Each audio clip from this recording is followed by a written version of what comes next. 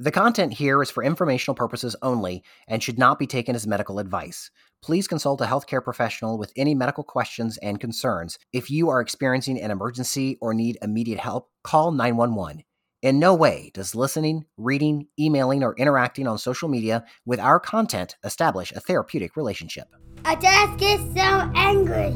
It's hard to sit still. I don't want to be this way. My brain just feels all scrambled.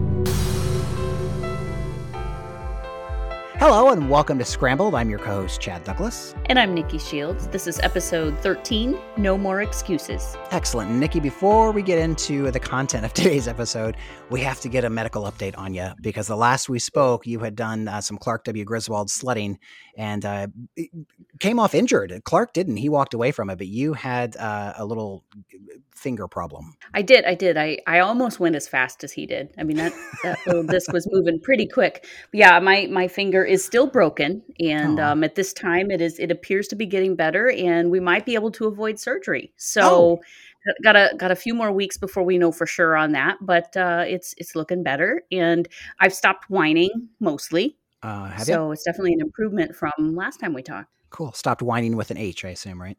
Yes, of course. All right.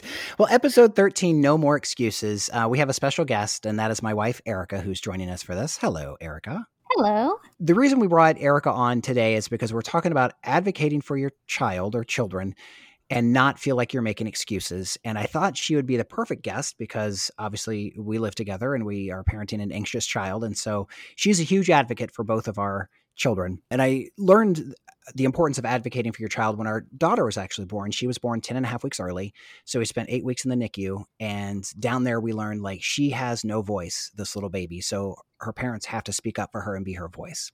That's where I learned about the importance of advocating for your child, because even as they get older and they mature and they have a voice, they still might not say the right things because, as we've learned, their brain doesn't fully develop until they're 25. So we still have to advocate and speak for our children on certain occasions. And she has gone to bats for our kiddos a lot. So I thought she would be a good guest. So I thank you for coming on. Thanks for having me. Let's talk, Erica, about some of the reasons you've had to advocate for our son. Well, you brought up a good point because I hadn't thought about advocating for our daughter in a different way when she was in the hospital. But I will start out by saying I am a shy person and I don't like to ruffle feathers. But when you are a parent, you have to advocate for your kids. And it's not always easy for people like me who just like to go with the flow and not bring attention to ourselves, but have to stand up for our kids because we know that's what's right. So for our son, I would say I've always, advocated for him, but probably when it became more, we had to speak up a little bit more is probably around like second grade, I would say probably, when his anxiety started showing in ways that was more disruptive in the classroom. Before it was like little things like, hey, he's running around in the back of the classroom, and we would talk to him and say, hey, you know what, you can't run around the back of the classroom in preschool, you need to go sit on the carpet during carpet time, and you can't talk during these times during the classroom. But when it was like, when we get the calls about, hey, he's kicking chairs or he's running away from the classroom and, doing more behaviors like that, it was hard because my first response was to be like, I'm so sorry, that he's doing that. And I will talk to him and let him know that this is not appropriate behavior, and just let them know that, let the school know that we're handling it as parents and talking to him at home. But we had those conversations and he would talk about it at home and he would say, I'm such a bad kid. I can't believe I did that. I'm so sorry. So he would get it at home when he was reflecting on his day. But then the very next day it would happen again. And then we'd get those calls again like, hey, your son's showing this type of behavior. So then I think Chad and I had to be like, okay, so what's behind the behavior? What's really happening here? And then try to have that conversation with the school to be like, I know he's being disruptive and causing some problems, but I think it might be more than him just causing problems on purpose. When you get that second call, you've gotten the call, you've talked to your kiddo, and then they go back to school, and then you get the next call, and the thing is still happening, even though you've talked about it. And like that moment for a parent is really hard because at this point, you're starting to suspect that there's more going on, but you're also frustrated. And how did you handle that? How did you respond that second time, when they're calling and you've already talked to them about it and it's hitting you in the face again? I was embarrassed. I felt bad because I felt like I hadn't taken care of it at home. I hadn't met their expectations that it would have been addressed and fixed. When they called back, again, my first response is to, again, apologize. I'm sorry that this is happening. I don't know why he's doing this. And I almost felt like, and this is probably my internal dialogue, that they didn't believe me. I'm like, no, really, I talked to him. We had a good conversation. We were on the same page about it. Well, I really did my part. But when the second one came, I was like, oh goodness. My first reaction was still more guilt, that this was happening and that I wasn't doing my part as a parent to take care of it and make sure that it didn't happen again. So I would say, guilt, embarrassment. And that's exactly it. Like for parents, there's such a mix of emotions and none of them are very pleasant. And so guilt and embarrassment are some of the toughest ones for us to process and make sense of and then like work through.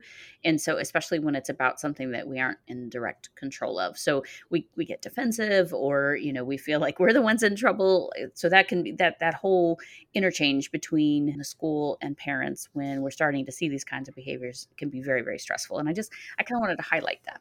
And I want to expand on that a little bit because like Erica said, she's very quiet. She doesn't like to ruffle feathers. I'm like that too. I don't think I'm as quiet, but I don't like to ruffle feathers. I like to be liked. I like to keep everything even and everybody getting along.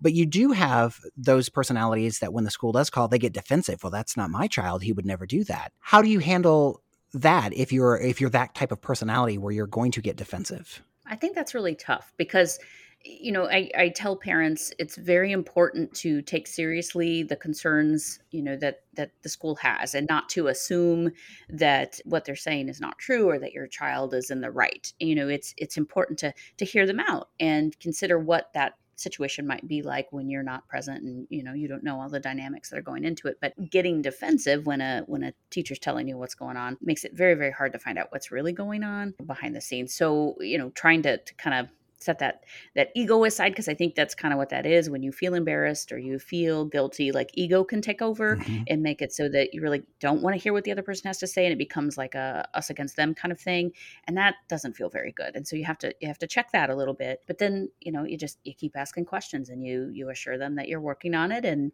you see what advice they have. I mean, that's a lot of it is teachers have seen a lot of different things and school staff know, some of the resources that are out there. So if they're coming to you with a concern, find out what they have in mind and what ideas they might have for the situation. And sometimes they won't have any, and that's okay because, you are the advocate and you'll figure it out. Well, that's a good point, Nikki, because you should be there to learn from each other, being open-minded on both parent and educator. And audience, we're just talking about the school because that's the issue we had. This can actually happen in many, many different forms and fashion. I do want to say too that when we started this adventure, Eric and I were both very open to hear what the school had to say, and the school was very open to hear what we had to say. It was a very nice collaborative effort, team effort. Everyone was on board and wanted to do the best and what was right for our son. So I do want to make sure that is pointed out. And it's so much more helpful when everybody, does have kind of the same mission in mind, which is to help the kiddo. But I know sometimes it can be a little bit more difficult, but still, going into it with an open mind, asking questions,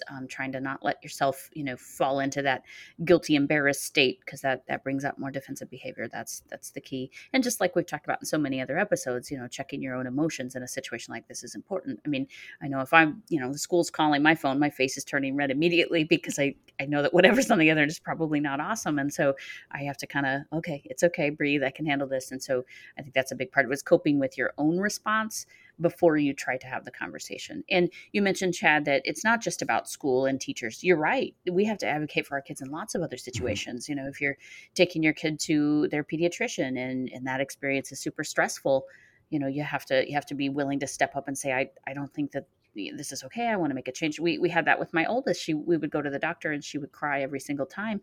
And I really didn't think it was anything the doctor was doing, but I just felt like, well, I want her to look at her medical providers with comfort and a sense of safety. So maybe we need to make a change. And so we did, and it was a completely different experience, but that was hard for me as the parent to do because I really respected this particular physician and was so excited that they were willing to see my child. But then I had to say, I don't think this is right. And so advocacy for kids is all over in all kinds of different settings. And so we're not just talking about school today. Sure. And Erica, let's talk a little bit about an example of when you really had to advocate for him and to fight for him is something that maybe since we're talking about school, they said something that you just you disagreed with and you had to state your piece? I will say we do this together. I think we're pretty fortunate in the fact that like you said, it has been a partnership in most cases with the school of, here's our viewpoint, this is their viewpoint, and how do we work together to help him? I think going back to that situation when the behavior started to escalate into kicking chairs and things like that, that was probably the first time I had to dig a little deeper and be like, okay, so what happened before that, or what was happening in that moment? And most times it was something I could be like, okay, I can connect it with that. He always had a hard time transitioning from recess back into the classroom and regulating himself to get ready to learn again, or anything that would have larger settings, like, and loud noises, like, music or PE. He would always have trouble transitioning from those specials to back to the regular classroom. So once I started to hear the pieces of the puzzle, I could start to put it together and be like, okay, so this is why I think he's doing it. I still at first struggled with that because I still felt like I was making excuses. But what I saw at home was the guilt that he felt, and how he was internalizing things, and how he felt like a bad kid, and what it was doing to him.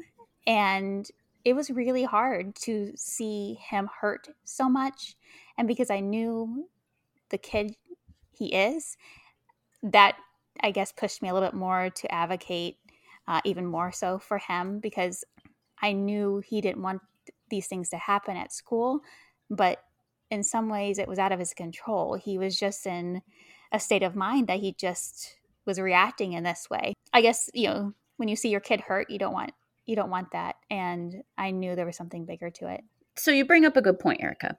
I think when we look at children's behavior, we tend to lump it into two categories. It's either it's a problem behavior, like they're just misbehaving, being bad or whatever, or we look at it like it's part of a mental health condition, or there's something underlying it. And I would argue that it's not really two categories. It's just the one. If a kid is having a problem behavior in any setting, there's some underlying emotional difficulty or skill deficit or something like that there. And so a lot of times advocacy is helping the person who, is working with your child to see that it is not about them being bad. It's not about them misbehaving or trying to push their buttons or trying to make them have a bad day. Because I think when we look at behaviors through that lens of, well, they're just misbehaving, we're a lot less empathetic, we're a lot less compassionate, we're a lot less likely to recognize our own role in it.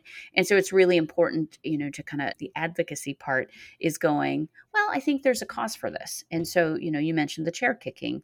Well, there was a reason for that. The situations he was in where he was kicking chairs had been triggered by something, that was upsetting to him. And it was putting him in kind of like a fight or flight state of mind. And so kids do that in a fight or flight state of mind. And it wasn't about, trying to make the teacher upset or trying to be difficult. It was a response to something that was very hard for him. And so I'm a big fan of taking any problem behavior and going, okay, what's at the heart of it? And not brushing it off as just being bad or misbehaving or being difficult. Does that make sense? Yeah, that makes total sense. And I want to hit on something Erica said too about what we didn't see at school, because we would get those calls, and not that we never didn't believe the school, but we're like, that's not him kicking chairs. Times he would rip up paper and everything. We didn't see that at home. And then on the flip side, the folks at school didn't see the guilt that this little boy was going through when he got home. I mean, tears and panic attacks and just, I'm a bad kid and everybody hates me. And then the next day he doesn't want to go because he fears that he's going to get in trouble for what he did the day before. And the teachers at the time were like, every day's a new day, bud. Yesterday's in the past. It's a new day. It's a fresh start. But it's been so hard to get him to go to school based off of that. One thing, Nikki, too, that our therapist had told us was punishment, because if you get a call from the school, maybe you get punished at home because you kick chairs. But our therapist told us, like, if it's handled at school, let it be a school problem. Don't let him be double punished when he gets home. Thoughts on that?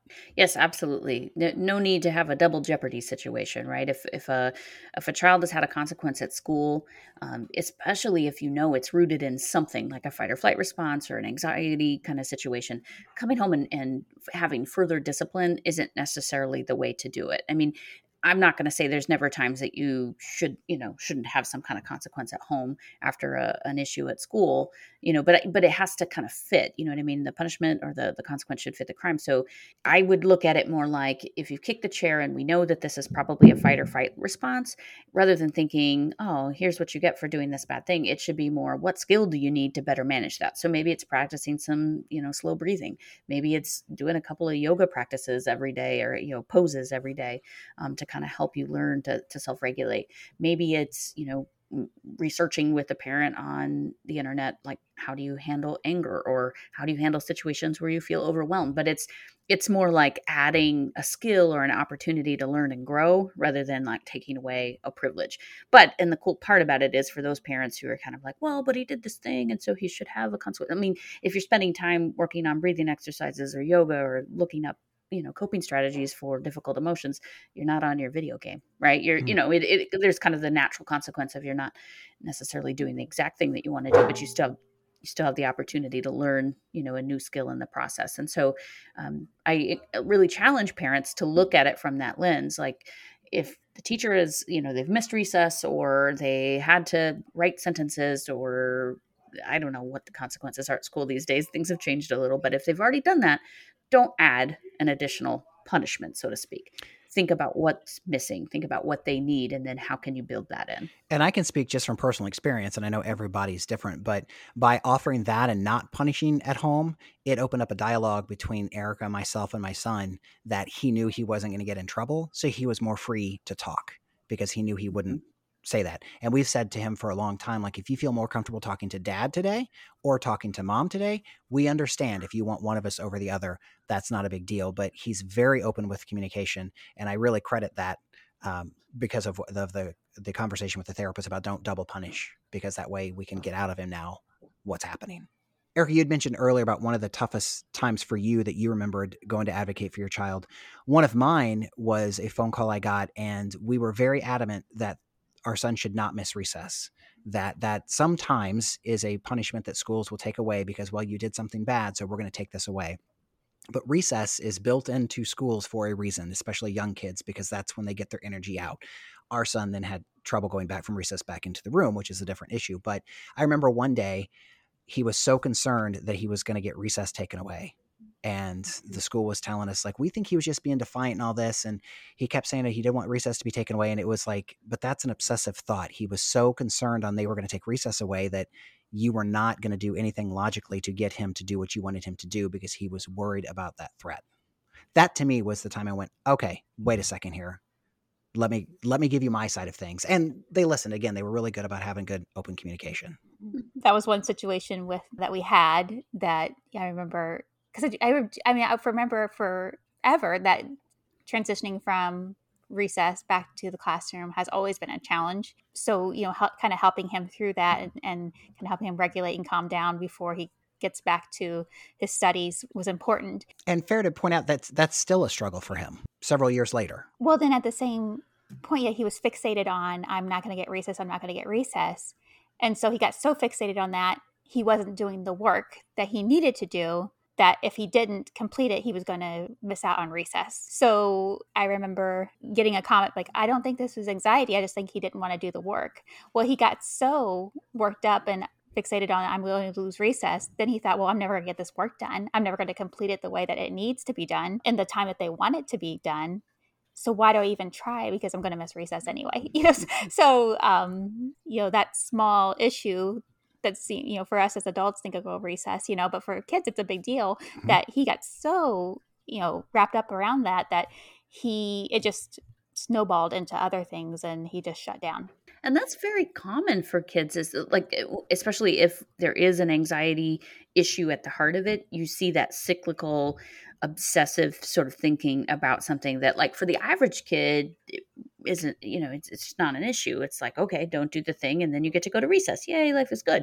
But for a kiddo who's struggling with anxiety, those obsessive thought cycles absolutely get involved. And that's a red flag. That's something to pay attention to. That's something to kind of be talking about. Because when the threat of the consequence is disabling, they're not benefiting from it. So that's a good thing to pay attention to. Yeah, that was the spot for me when I realized it. Nikki, what advice can you give to parents of the whole thing? Because just sitting here, obviously I know Erica very well, and I'm sitting there going like, man, we feel like we're just giving excuses for our kid. Mm-hmm. So what advice do you have for parents that when they go advocate for their child, yes, they might be quote unquote making excuses for their behavior, but it's rooted in their thought process. So how do we do it? How can we stand up for our child and be confident in what we're doing? Going in with the most important points written down. So if you're calling the teacher, you're reaching out, you're calling to discuss something with someone about your child, have the important facts in front of you on paper. That will help you not, get caught up in the emotion of it or feel like you have to be defensive. If someone is hearing what you're saying as you try to advocate for your child and they're writing it off as you're just making excuses for your child, that's kind of a them issue, right? They can think that, but it's still your job, right? Nobody else is gonna do this in the way that you are. And so you get to continue doing it. The other part of it is making sure that there is some accountability there. Like it will look like an excuse if you listen to every single word your child says and you never take any other perspective in mind and you never ask them to do anything and you're not doing your part and that kind of stuff. Yeah, like that probably is a series of excuses. But if you're holding them accountable, you're having important conversations, you're looking into it, you're tracking it, if anyone out there chooses to look at that as a set of excuses, they're probably not prepared to provide the kind of help and support you're needing. And that's when you kind of need to take it to the next level and figure out who out there can help you to advocate. Have your information together, be prepared, be calm, don't let your emotions get in the way. That's the best way to handle it. The other person's perception of it is their perception of it. I feel like we should change the name of the podcast from Scramble to Be Calm, because I think we hit on that every single episode and it's always aimed at the adults. Be calm. Erica, I can see her laughing because she knows what I'm thinking right here is there was a few weeks ago, we had released an episode and she says to me, it's a struggle in the morning and I'm escalating and I'm trying not to. And she says to me, she's like, hey, I just read that intro you had for your podcast episode this week. I said, yeah. She goes, you should probably abide by that information. Advice. And I was like, yeah, you're probably right because gosh, it can happen so quickly. And sometimes you just need somebody to kind of figuratively slap you upside the head, right? But sometimes when they do that, it makes it worse. And you don't want anybody to tell you to calm down because it's the worst. You mean people don't calm down when you say you need to calm down? What? They don't. It's the most ineffective phrase in all of the It's worked for Taylor Swift. Made her some coin. I remember when we first started going down this adventure with anxiety and school, like as a couple, as a family, we just felt so hopeless and so downtrodden. And every time the phone would ring and it would show up that the school is just like, oh, what? So what advice can we give to families that are in that boat now? Do your research. Know what levels of support are out there. Know what the school might be able to do to help. Know what can happen beyond what you're doing at home. Yeah, and I would say, like Chad said, we were feeling a bit hopeless and discouraged by what we were seeing happening at school because it was just day after day of the same things. And we, had gotten him the additional support that he needed with therapy, but his real anxiety was happening at school. That's where he was feeling the most anxious and we were seeing the most episodes. So we didn't know what was available to us to help him until a teacher suggested the 504 plan as something that we could do to make accommodations for him so he could be successful in school and move him past some of these hard times that he was having. A 504 plan is a great option. It's a way that a child can get,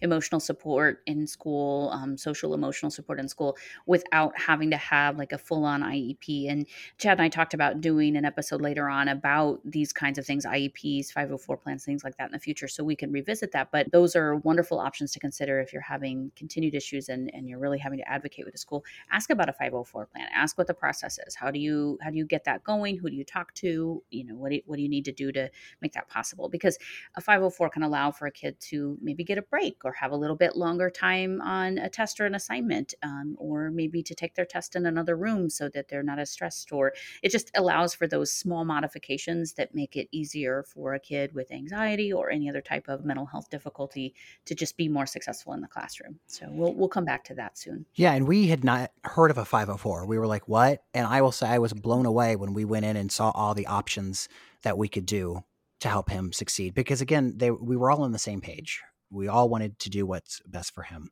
One other thing I wanted to hit on was kind of that invisible illness thing. If a kiddo comes in and they've broken their arm or their wrist or their finger, and they come in a cast or a splint or something and can't write, accommodations are made to say, okay, this kid can't write for 6 to 8 weeks, so we're going to have to do something to get them to do their homework. If you come in with a mental illness like anxiety that you can't physically see, you can't put the proverbial Band-Aid over it, then what can we offer them, Nikki? Well, that's where, like we said, a 504 plan can help. And you have to, part of your job as parents is to be an advocate and to make clear the thing that you can't see. So yes, you can see broken fingers. I feel attacked. Okay. You can see a broken, arm or hand or leg or foot or injury, but we as advocates for our children need to make it more clear what the difficulty is and talk with school professionals about what other things might make those things possible. When your child is most successful, the things that are getting in their way. So when you can speak up and have those hard conversations and make it, hey, this is what's happening, and really make it clear what's not working, it then becomes easier for the difficulty to be visible in the classroom. One other thing about advocating for your children is sometimes you have to make those hard decisions. And Nikki, you had mentioned earlier in the episode about your daughter and having to take her to a different pediatrician because it just wasn't a right fit. And so I think my advice for parents is if you feel stuck and you've done everything like ask a 504 and made accommodations and you're just not getting what you're wanting, either whether it's school or church or athletics, there is always an option to do something. You just have to know where to look, and you have to be the one to stand up and say, this isn't working. We're going to have to either go somewhere else or do something else or find something that is the best for your child. Yep. And sometimes that means having a really hard conversation or being very uncomfortable yourself. And, I avoid discomfort whenever I can. But sometimes we have to sit in that to help get our kids to the best possible situation for them. So don't be afraid to speak up. Erica, thank you for joining us. This has been a great conversation about how to help our kids. Thanks for having me. Don't forget, if you like what you're hearing with this podcast, please share it with others or those who you think could benefit from it. And we also invite you to rate us and review us on Apple Podcasts. We greatly appreciate that. The more reviews we get, the higher up these so-called charts we move, and the more people hear this podcast. And we're all about helping people understand childhood anxiety. Our next episode will be about what can happen if you ignore symptoms of anxiety. So join us next time to learn a little bit more about that. Our goal is to start a conversation, and that conversation continues with you.